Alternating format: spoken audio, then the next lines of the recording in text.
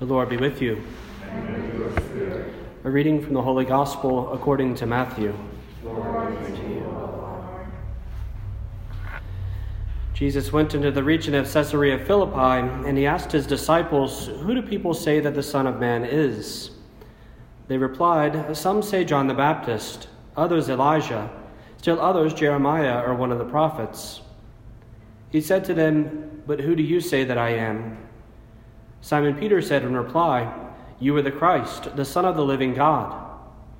Jesus said to him in reply, "Blessed are you, Simon, son of Jonah, for flesh and blood has not revealed this to you, but my heavenly Father.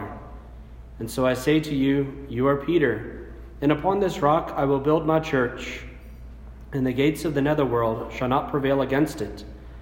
I will give you the keys to the kingdom of heaven. Whatever you bind on earth shall be bound in heaven, and whatever you loose on earth shall be loosed in heaven." Then he strictly ordered his disciples to tell no one that he was the Christ. The Gospel of the Lord. Praise to you, Lord Jesus Christ.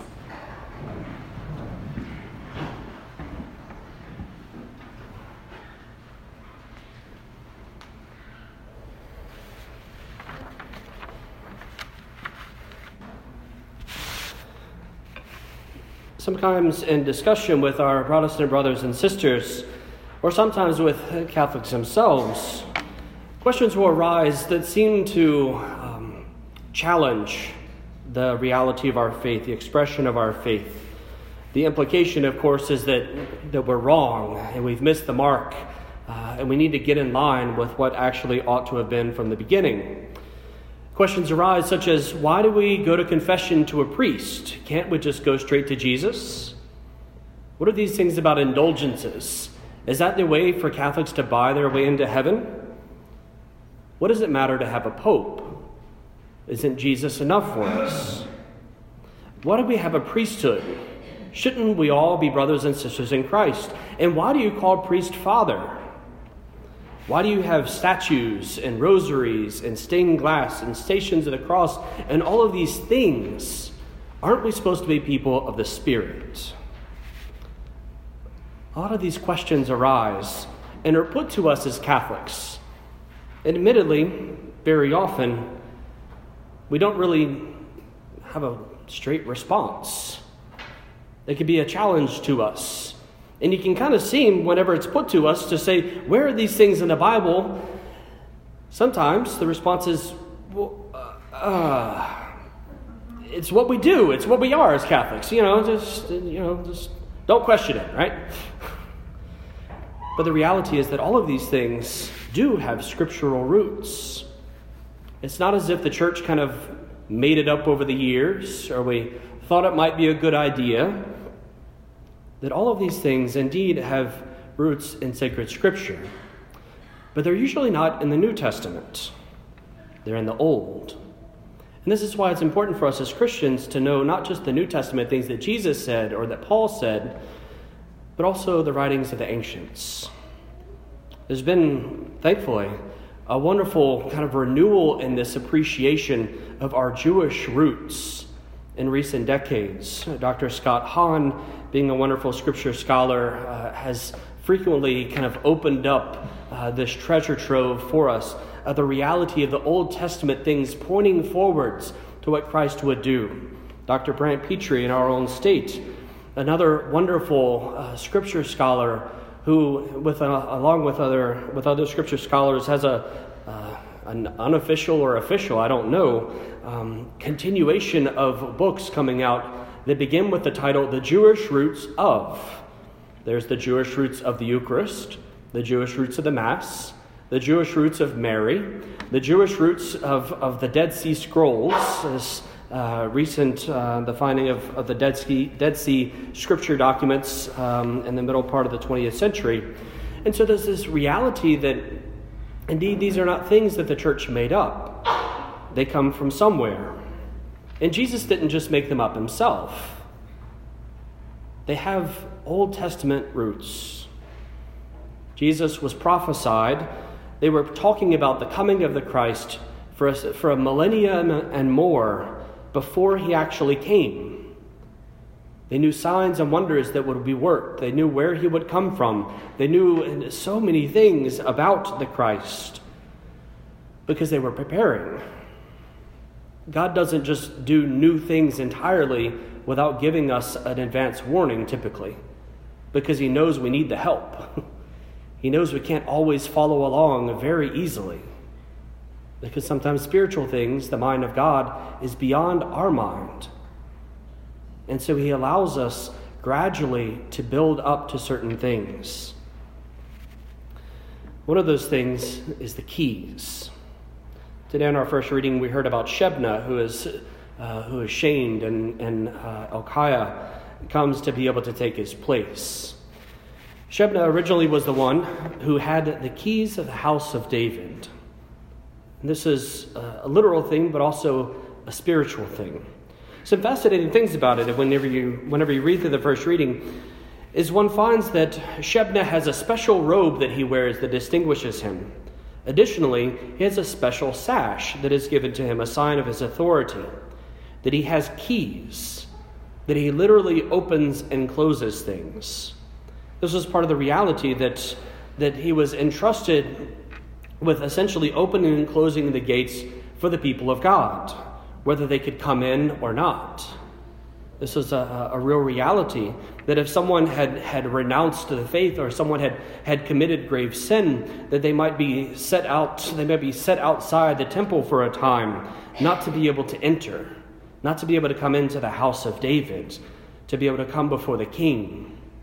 So it was a literal authority that Shebna and then eventually Elkiah possessed. This was not the sort of being class monitor where you take names on who spoke during the time the teacher was out so the teacher can come back and do something about it. It's not the sort of thing where when you leave the house, you leave the oldest child in charge to take care of the little ones. You would be, I think, rather surprised if you came back to the house and your child spoke with authority and said, "I've been talking with my little brother and we've decided he deserves a $15 a week raise on his allowance. Also, we're repainting the living room and we're going to get new furniture." You would look at them and go, "I think not. Thanks for your opinion," right?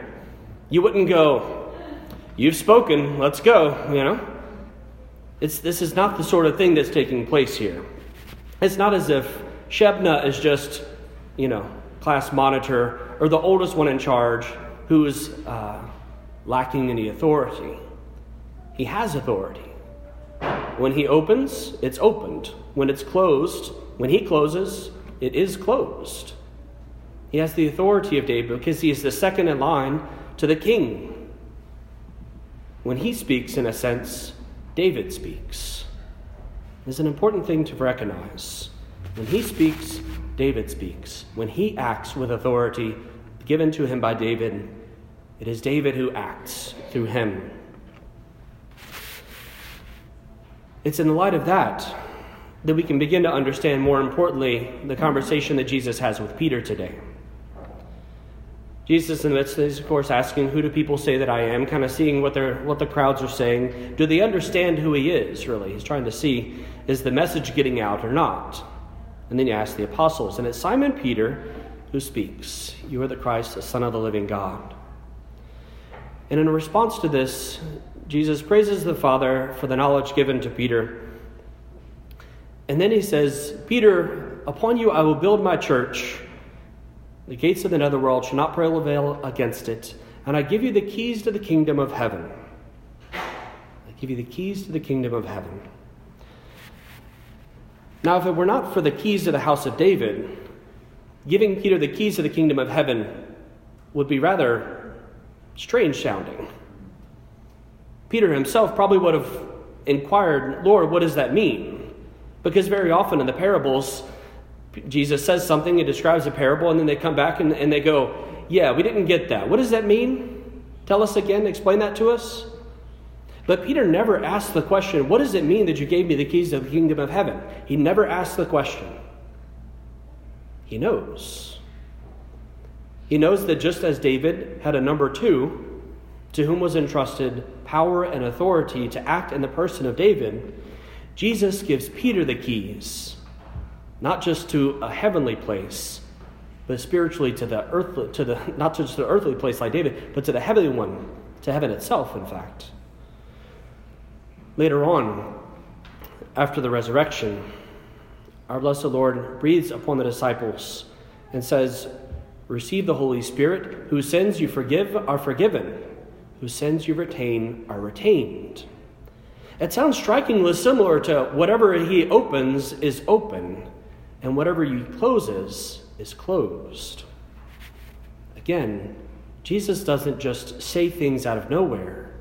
There's always a purpose. There's always something deeper that is taking place that Jesus is working in. So Jesus comes as the new David. David was seen as a sort of savior figure. He was the one who strikingly was both priest and king. Usually those titles were separate, but in David they became the same. And who is it that they pointed to? The one high priest, Jesus Christ, who is indeed King of Kings and Lord of Lords. And it's that King of Kings who gave to his number 2 keys, authority. He gives Peter authority to be able to act in his name, and it has power. It changes things. And this is why we can have confession and indulgences and the priesthood and the sacramentals, indeed the papacy itself, because Christ wills it, not because we do. These are not things that the church decided, wouldn't it be a great idea if, and then insert Catholic practice. No. It was the understanding that Christ has given the church the authority. First, he wanted to build a church. Sometimes people say, Jesus didn't come to build a church. He said clearly, I came to build a church, and it's on you, Peter. And above and beyond that, that church has authority. Heavenly authority, binding authority. Why do we go to a priest for confession? Because Jesus wants us to. Because why would Jesus say, whose sins you forgive are forgiven, whose sins you retain are retained, if he didn't want people to go to those men to receive forgiveness? Christ wills it. What's the purpose of indulgences? An indulgence is not common, I guess, contrary to popular belief and popular understanding in history. It was thought that people would buy their way into heaven. This is not the reality. But it's the simple fact of the exercise of the authority, exercise of the keys that Peter has. If Peter can open and Peter can close, Peter can say, if you offer these certain spiritual practices, you will benefit from it spiritually. That's what an indulgence is. If you spend this much time before the Blessed Sacrament, you will gain God's grace. If you do this much time, if you pray the rosary, you will gain this grace. If you spend time praying with the scriptures, you will gain this grace. If you spend time praying these prayers, doing service to the poor, offering various things in ministry in the church, you will gain grace because Peter has the authority to give it. This is what the indulgences do. They allow us grace. Why is it that we have a priesthood? Fascinatingly, the one entrusted with the keys has a special robe. Might look familiar. He had a special sash. And what is it the priest on as a sign of their authority? A special sash, a stole.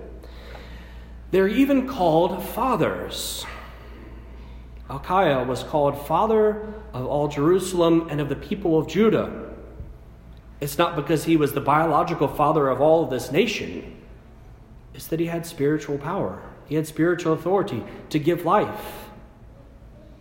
And so we continue to call the Holy Father, the Pope, Holy Father. Not because he is our biological father, but because he is our spiritual father who comes to bring us spiritual life. And he passes that authority on down, recognizing that Peter, the Pope, can't be everywhere always. He entrusts a portion of his authority to the other bishops that are around him. And they entrust a portion of their authority to the priests of the church, such that priests have a thing called faculties. They are authorities given to us. I preach to you today because Bishop Duca has given me the authority to preach. And if you're paying attention to the news, there's a bishop over in the west, who's telling his priest that they need to cut their homilies to 5 minutes or less, or they won't be able to preach. I'd have to just quit the first weekend. Right? But he can do that. He can say, if you don't do these things, you can't preach publicly. You don't have the authority to preach because I take it from you, just like it's taken from Shebna. The priest is a priest, but he acts only because the authority has been given to him from someone higher. The bishop has it ultimately because of Christ. The priest has it ultimately because of the bishop. These are wonderful gifts to us. They are not on accident. They are not the will of the church just being manifest. They are not things that just came out of nowhere. They have deep, deep roots. Wonderful gifts for us, the church. Indeed, that's why we can write and say, along with St. Paul, "Oh, indeed, the depths and the riches of the wisdom and knowledge of God, how inscrutable are his judgments and how unsearchable his ways." Because who among us would have thought to give so generously in so many ways to the church, the body of Christ? And who would have asked to have the authority of Jesus Christ present in the church in a person, the Pope, Peter, that Christ might continue to act today, to bind and to loose, to cast out, to set free. So as we come and offer this Holy Mass, this is indeed an opportunity for us to lift up our hearts in joy and in rejoicing to the Lord, who in his love and mercy for us has given us a spiritual Father, has given us one who has the authority to speak in the name of Jesus, to speak his mercy and to bring us peace.